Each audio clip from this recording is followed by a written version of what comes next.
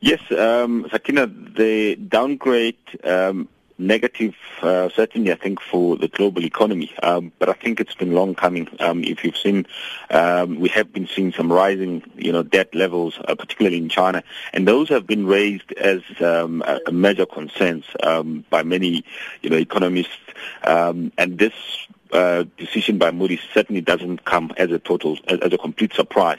It's a downgrade, however, when you look at where China is still, where it's been rated, it's still relatively stronger.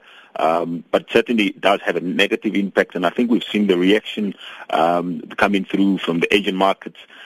Initially, the reaction was quite aggressive, but I see most of those stock markets have recouped some of the losses. I mean, just the Shanghai Composite was down at some point 1.3%. Currently, it's down only 0.7%. So we've regained some of those losses. The likes of Hang Seng is also marginally down. You've got Australia, which is flat. The Nikkei is trading positive 0.5%. So you can see, even though the reaction initially was negative, we have recouped some of the losses. I mean, the major concerns there, of course, is the fact that with this downgrade, this could impact further on the Chinese economy. The growth prospects there for the Chinese economy, the second largest economy in the world, and certainly that would be very negative for the global economy. And also that could have a negative impact on the demand for commodities such as iron ore, copper. We know China is one of the biggest consumer of those commodities, and with the downgrade, it could impact negatively to the likes of South Africa. We've already seen the reaction in the Australian dollar. The Australian dollar is certainly coming under pressure there after the announcement of a downgrade.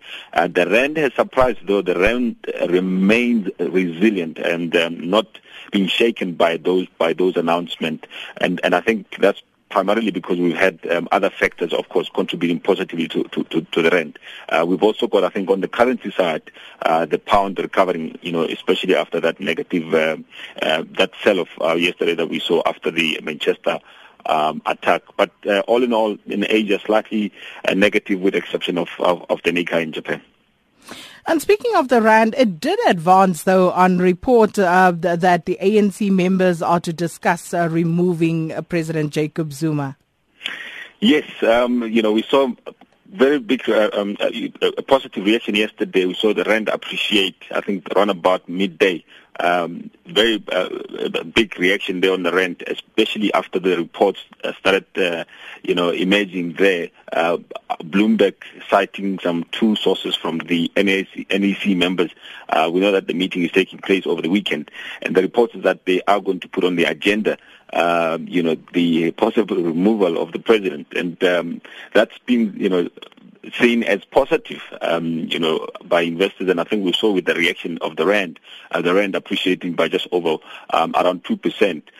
We continue to just above 13 rand, and I think if they do succeed, even though I don't think it will happen. I think we've got a motion of no confidence vote coming through from Parliament.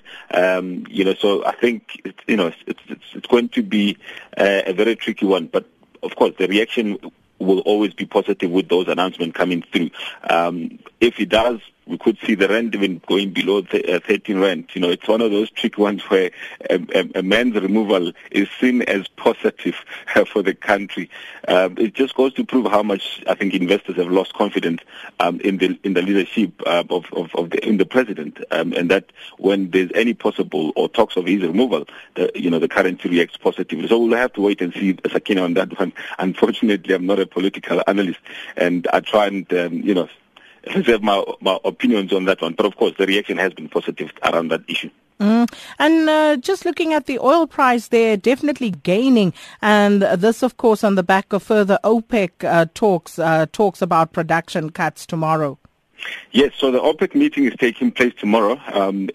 Saudi Arabia, the biggest producer, has been rallying behind and trying to lose support for further production cuts by a further 9 months. They since the meeting that took place in November last year, where they agreed to cut to engage in production cuts for 6 months. That's coming to an end of this month, and of course they're now talking about further extension. But in between that, we've learned that the second biggest producer, which is Iraq, has been cheating on the production cuts that they agreed on about 6 months ago.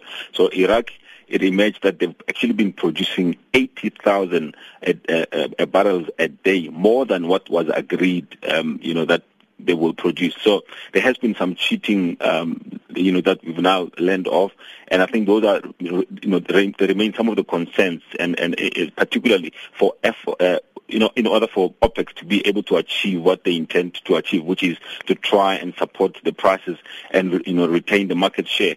They have been battling, in particular, against the shale producers out of the U.S., really finding it very difficult, because every single time they cut productions, those shale producers have come on board and continue to fill that gap. So it's an interesting one. We'll watch and see exactly what the decision is. Any further cuts and aggressive cuts will certainly have a positive impact on the oil, which is not good for us as South Africa, given the fact that it will impact negatively on inflation. We expect those inflation numbers to come out today, and we know that we expect them to come just slightly below, should come back below the 3% to 6%, just under 6%. The last reading was 6.1%. So we, with the oil price being, at this level and the rand having performed very well, that has been very positive for the inflation. So the OPEC members OPEC meetings could have a negative impact around the oil price or inflation going forward. So we'll have to wait and watch that development.